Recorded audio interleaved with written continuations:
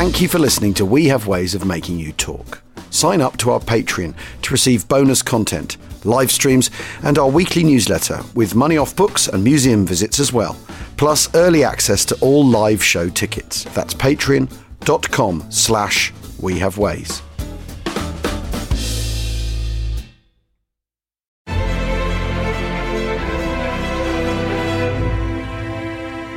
The Wings of Pegasus by George Chatterton. Chapter 2. Birth of the Glider Pilot Regiment.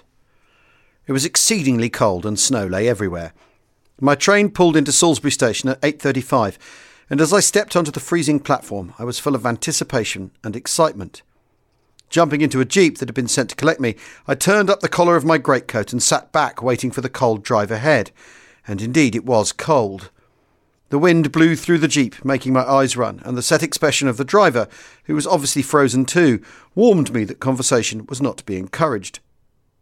We drove out onto Salisbury Plain, along the Amesbury Road, where in the distance I saw Old Sarum, and reflected on my last visit there, and how I had failed to become an air liaison officer. I fell to wondering what this next adventure might hold. Driving on through the lanes, we came to the edge of a snow-covered airfield, Royal Air Force, Netheravon, then turned down a lane to enter the drive of a small Georgian house. This was the headquarters of the newly formed Airborne Division and the seat of command of Major General Boy Browning. I jumped down from the jeep and entered the house. It was charming, old-fashioned, and had panelled walls. It had been denuded of furniture, which had been replaced by the fittings customary in all houses taken under military command. On the floor was the usual coconut matting, and odd chairs and tables were everywhere. Yet there was a distinct and exciting atmosphere. Something new. I reported to the GSO-1, Colonel Walsh, who motioned me to a chair. "Please sit down, the General will see you in a moment." I looked at the door and wondered what sort of a man sat in that room and how he would receive me, and if he would accept me as one of his officers. After a pause, the bell on the Colonel's desk rang, and he got up and disappeared. There was the usual silence, punctuated by the beating of my heart, and I wondered if the staff officer was describing me in my appearance. Indeed, I had taken a great deal of trouble in the early morning to make myself look smart. Soon the door opened and he came out, and without so much as a glance in my direction, sat down again and went on with his work. My nervousness increased, and I began to feel awkward and ill at ease. Again the bell rang, and again he went to the door. My eyes followed him, and he disappeared inside the office. A few minutes later, he came out and said curtly, "Major Chatterton, General Browning will see you now." His steel blue eyes catching mine. "Will you step this way?" I marched into the room and moved up the desk. Saluting in my best barrack square fashion, I stood stiffly to attention, my blood pounding in my ears. Looking down at the man in front of me, I saw a thin face with darkish hair brushed backwards. A well-trimmed moustache lined the top lip. The lips were firm, the body slight but athletic. I noticed that his uniform was beautifully cut, and that his regimentals were those of the Grenadier Guards. The Sam Brown sparkled and shone, and a thin gold chain hung from the upper pocket. A row of medals lined the breast, and I espied the DSO leading. The desk was spotless and neat, and two delicate and well-manicured hands lay on the pad in front of him. "How do you do? Take a chair and for God's sake relax. I'm not going to eat you," I heard him say. "Thank you, sir," I replied, and drew up the chair beside where I stood. "Well, what do you want to join the Airborne Division for?" he asked, looking keenly at me. "Sir, in the first place, I've been a pilot," I replied, "and as a result, it attracts me enormously." "I see you have RAF wings. When were you with them?" he asked. "I joined in 1930, sir." "Oh, quite a long time ago," he said, looking a little surprised. "Did you have much experience?" I told him of my life as an RAF pilot, and all that lay behind me, and he listened intently. I told him that I felt that I was equipped for this unknown job, and that this was because I had had the good fortune to wear both uniforms, that of the RAF and of the Army, which I felt gave me a dual capacity. He listened and then said, "I've already selected a second in command, and he has gone up to Derby to learn to fly, with the commanding officer, Colonel Rock." My heart sank, for by now I felt I could not bear life unless I was to be able to become an officer in the Glider Pilot Regiment. "However, I do think you have some very good reasons for me to consider you in some capacity. I will give it my consideration. Come and have a drink in the mess." Thus I met Boy Browning for the first time, and fell under his spell as everyone did. Just how closely we should be linked in building up the airborne forces I could not then know. As I was sitting fumbling with my hat and gloves in front of the general commanding the 1st Airborne Division, the fate of the German effort in this form of warfare was, in fact, being settled. And it is incredible to think now that we, the British, were only about to begin building up an airborne army, while the Germans had reached the point where, unknown to us, they were abandoning theirs because of the heavy casualties in Crete and the resultant drain on their crack troops. A few weeks after the interview with General Browning, I received a telegram informing me that I had been selected second in command to Lieutenant Colonel Rock, 1st Battalion, the Glider Pilot Regiment, and that I was to report to Salisbury Plain, where I would take over the new depot, Tillshead, which was to be the training depot of the regiment. I arrived there on a bitterly cold afternoon with Alec Gall, my batman.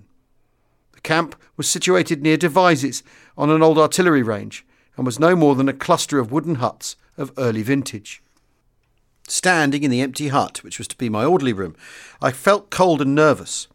It was most uninviting, and I could not imagine how this empty wilderness could ever act as an inspiration to one of the most unusual regiments that the army had ever conceived. The passages rang with the sound of my footsteps, and I felt that the ghosts of many military figures were lurking in the shadows, resentful of my presence. The wind howled outside, and the naked electric light bulbs cast a hard glare on the dismal scene. Yet I experienced a strange feeling of hope. Here, perhaps, was the chance of a lifetime, despite all the external evidence to the contrary. All round Netheravon, the various units of the new Airborne Division were gradually collecting. Parachute brigades, one heavy glider brigade, and the 1st Air Landing Brigade. It was this last named brigade and supporting arms which we hoped to carry in the gliders that we were to pilot. The main airfield was that of RAF Netheravon, which embodied the headquarters of No. 38 Wing Royal Air Force and was a famous landmark in RAF history. I was informed that the first force of 300 glider pilots would arrive in 3 weeks, and that in the meantime I would receive a skeleton staff to assist me. It was then that I sat down to think out what I was going to do with these men and what approach would be best to give them inspiration. I thought deep and long, visualising, by calling on my past experience, the role each man would have to play in an invasion and the problems he would have to meet, not only to survive but also to become an effective unit in a fighting force.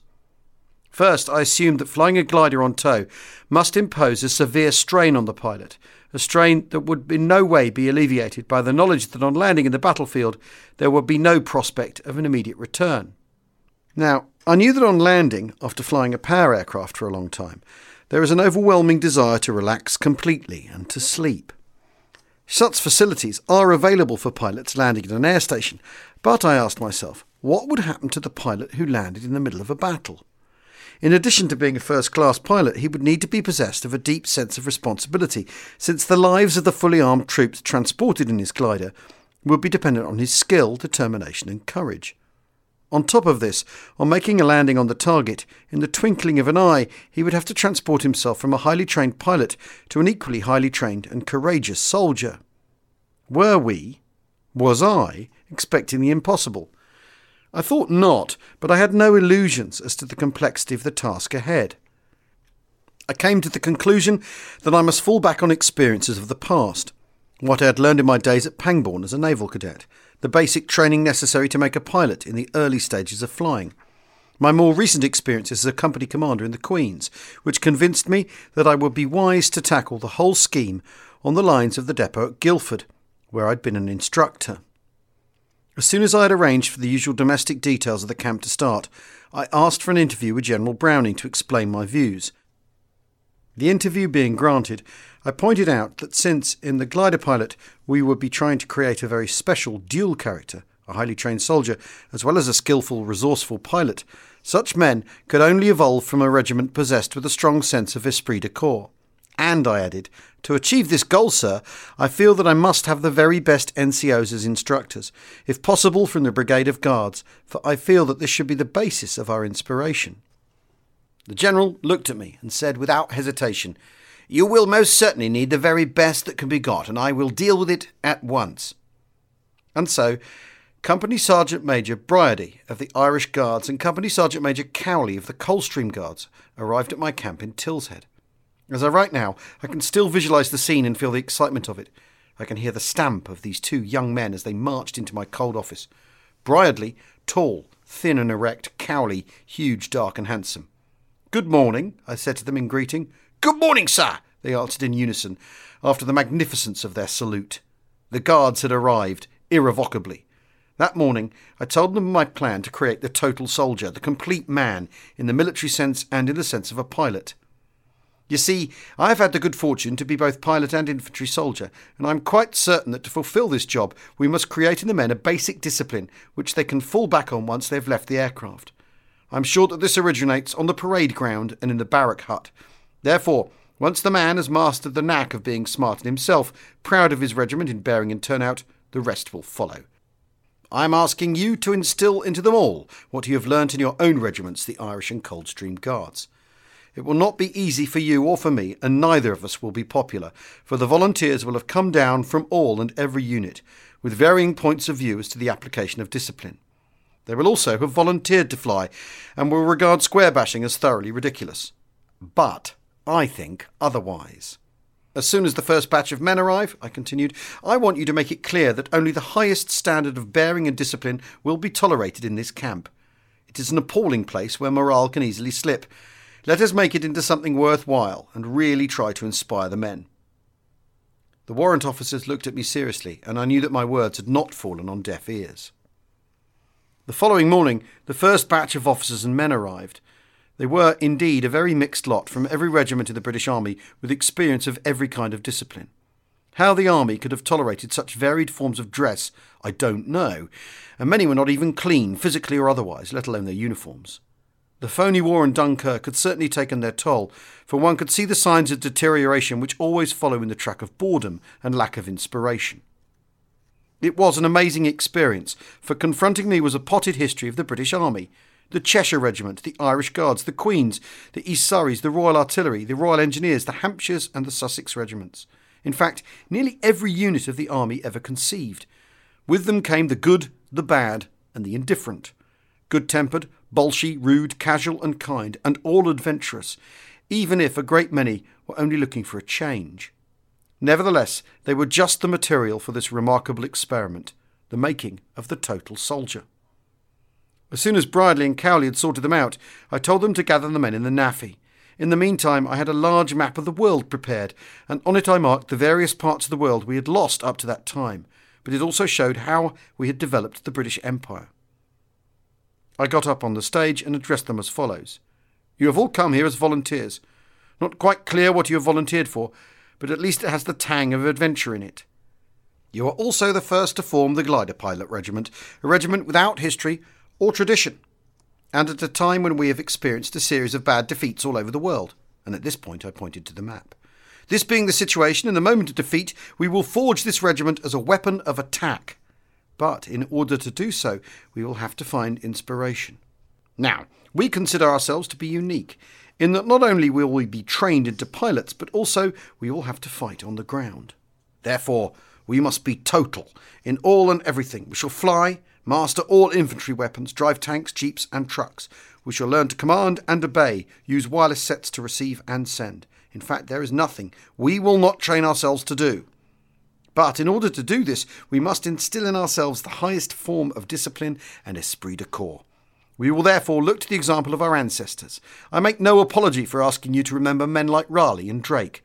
I think it appropriate at this grim moment to remind you of the achievements of the Cromwellian Ironsides, who in a short time came to be regarded as the finest soldiers in Europe, of the army of the Peninsula's victory over Napoleon, and the remarkable quality of the contemptible little army whose 100,000 men held up 1,000,000. This is the tradition which you inherit, and which is represented in the various cap badges that you wear. In the matter of discipline, we will take the lead from Sergeant Majors Bridley and Cowley of the Brigade of Guards, and this shall be our pattern of behaviour. Remember that it is by the self-discipline which we learn now that we shall stand or fall in the future. Of this I am sure. Let me repeat that I make no apology for talking to you like this. May I add that I shall be quite ruthless. Only the best will be tolerated in loyalty and discipline, apart from anything else. If you do not like it, then go back whence you came. It would be far better. I do not apologise, even now, for after all that has happened, I know that I was right, notwithstanding much criticism. Bridley and Cowley set the highest standards. Many fell by the wayside and could not, or would not, take it. Many grumbled. I was even railed at by politicians and called a fascist, and an investigation was started. I was informed that one man who had failed to make the grade had complained to his MP, who in turn asked a question in the House of Commons. One day I was told that an officer from the War Office was coming down to investigate. At that time I had over 600 men in the camp, so I paraded the lot. When he arrived, I took him on the parade, but I made him inspect the parade from the rear to the front, for in the rear were the recent arrivals. At the end he asked me, "How long have these men in the front rank been here?" I said, 4 to 6 weeks. He looked at the parade and said, "I've never seen anything like it. Do you mean to say that such a change can come over men in such a short time?" "Yes," I answered, "if they're made of the right stuff. The man who made the complaint obviously was not, but then no man can be accepted here who is average. He must have the highest aspirations and ideals, for we have an immensely difficult task to achieve. Because of this the men change, as you have seen." I heard no more, and we continued our job in peace. During the first stages, Lieutenant Colonel John Rock was learning to fly at the elementary flying school at Derby, and I decided to fly up there and have a word with him.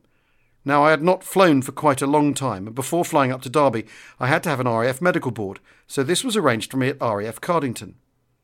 I was somewhat apprehensive, for this was where I had previously been before medical boards, when I was in the RAF, and an RAF pilot, and wondered if I was going to be recognised.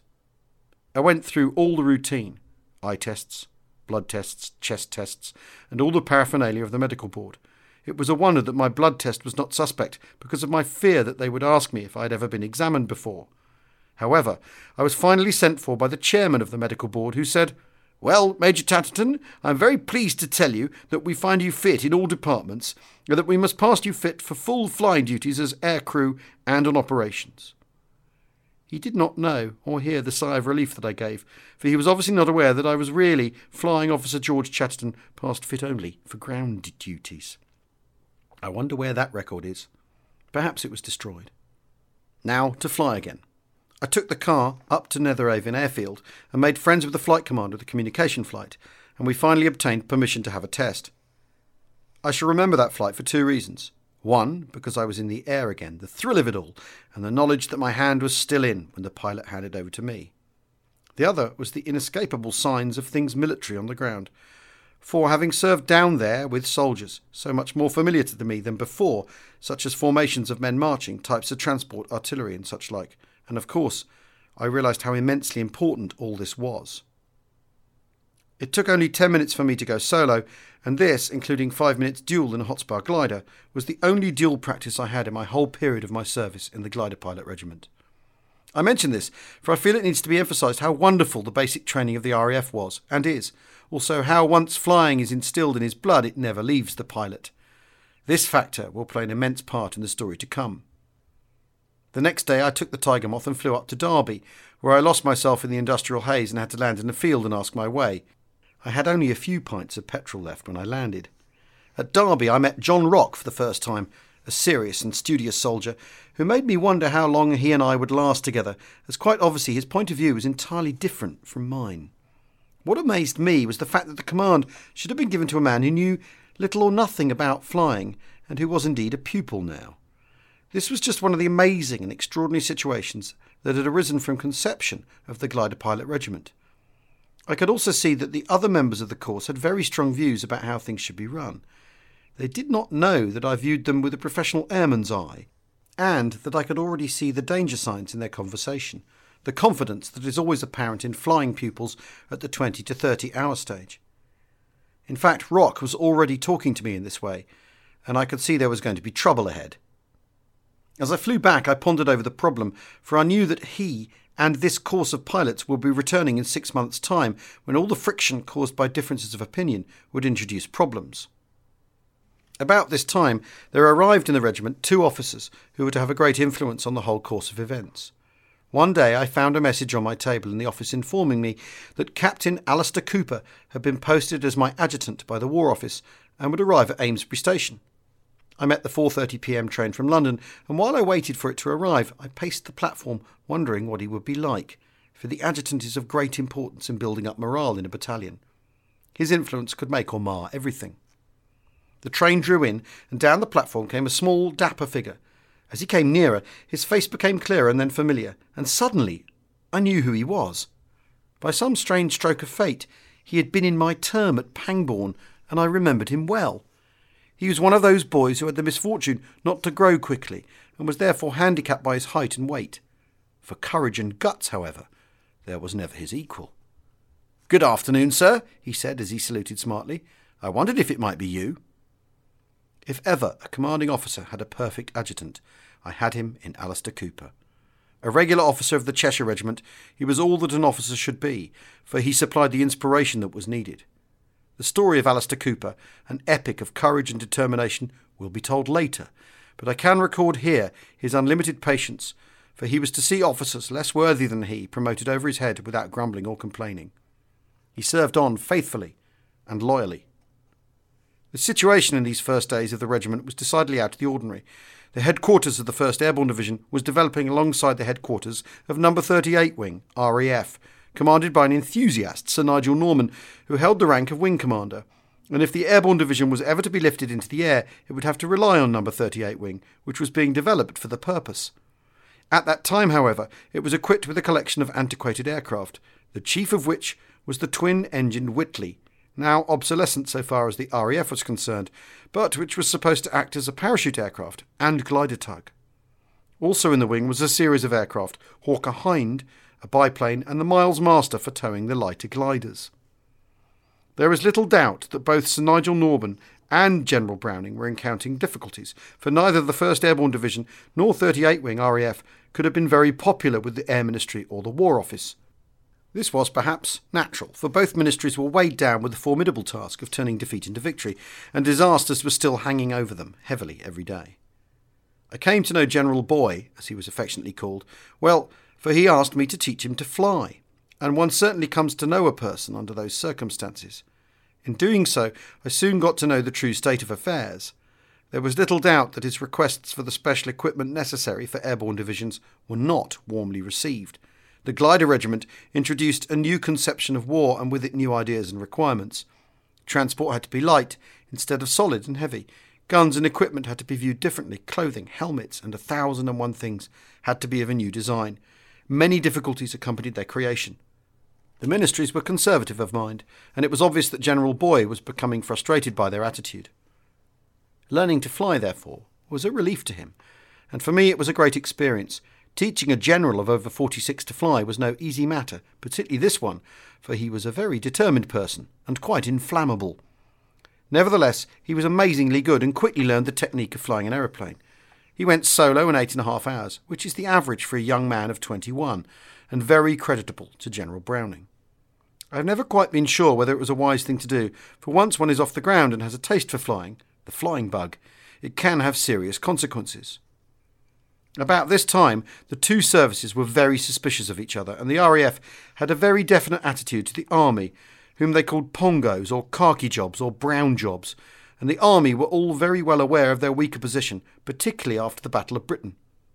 Between the wars, the RAF had been sat on and neglected, but when the expansion came, and after the success of the Battle of Britain, from the Chief of Air Staff downwards there was a never-again attitude, particularly towards the Army. Since my time, a completely new and much larger Air Force had come into being. In fact, a completely new outlook and language was apparent also, and words and names had appeared which were never used in my time. Spit and polish and bull were ridiculed in the Air Force, and this was all fully understandable. But it was quite extraordinary the gulf that it opened up everywhere. As for the Army, they too had their attitudes, and in some way it shocked them to see the RAF walking around in the way they did. Also, they were being brought into contact with the new element, the air, not as airmen, but in an unnatural way. The Royal Air Force was also very aware of this, and dealing with the problems that arose was a matter of life and death to me in my command, for I had to watch the developments most carefully in the early training. As I've already explained, my view was that if the pilot of the glider had to get out and fight at the other end of the flight, he must have what amounted to a dual personality. First, the flexibility of the pilot for his long tow to the target. Secondly, the esprit and discipline and all that went with it, in order that he should stand up to the rigours of battle at the end of the journey. Already, because of the discipline and drill and barrack room pride, the RAF elementary flying schools were reacting, for the first stage of the glider pilot's flying training was a 3-month course on light aircraft. The pupils were arriving with the attitude Bridley and Cowley had instilled in them, and the RAF saw it as a lot of nonsense. But, I argued, all they could see was the turning out of the pilot, not what he had to face on stepping from the glider. One of my answers to the RAF attitude was to dress myself up in top boots, Sam Brown belt, gloves and stick, and then to borrow a tiger moth and fly around the stations of the RAF where the glider pilots were training. Here, I would land in the most split-arse manner and show that I could do this despite the fact that I was dressed up with all the bull of a soldier. I feel sure that it was through the comradeship I managed to create and build up with the station commanders, most of them my contemporaries, plus my wings and the background which I represented, that confidence was regained and the glider pilot regiment was able to thrive. Thus the scene began to develop, and slowly the regiment took shape and the pilots grew in number.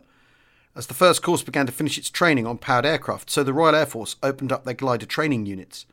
Up to this time the gliders were of two kinds, the Hotspur, manufactured by General Aircraft, and the Horser, designed and manufactured by Airspeed Limited. Both types were made of wood and glue, and very little metal appeared anywhere. The Hotspur had beautiful lines and carried two pilots, one behind the other. Its total load was in the region of 1 ton, or 8 fully equipped soldiers. It was used entirely for training, and glider pilots transferred direct from the Tiger Moth to the Hotspur. At this time, the tug for the Hotspur was a vintage aircraft, the Hawker Hector. Later, the Miles Master replaced this old biplane and did some wonderful work in training many hundreds of glider pilots. Thank you for listening to my reading of Wings of Pegasus by George Chatterton. I hope you enjoyed it. If this has piqued your interest, there are 6 other audiobooks available to independent company members on our Patreon site, including The Ship by C.S. Forrester and Tank by Ken Tout. It's £5 a month, and on top of audiobooks read by me, you get unlimited access to exclusive content, weekly live streams, and early access to merchandise and other deals. To join, all you need to do is search patreon.com/wehaveways. I'll be back tomorrow with the next episode of George Chatterton's Wings of Pegasus.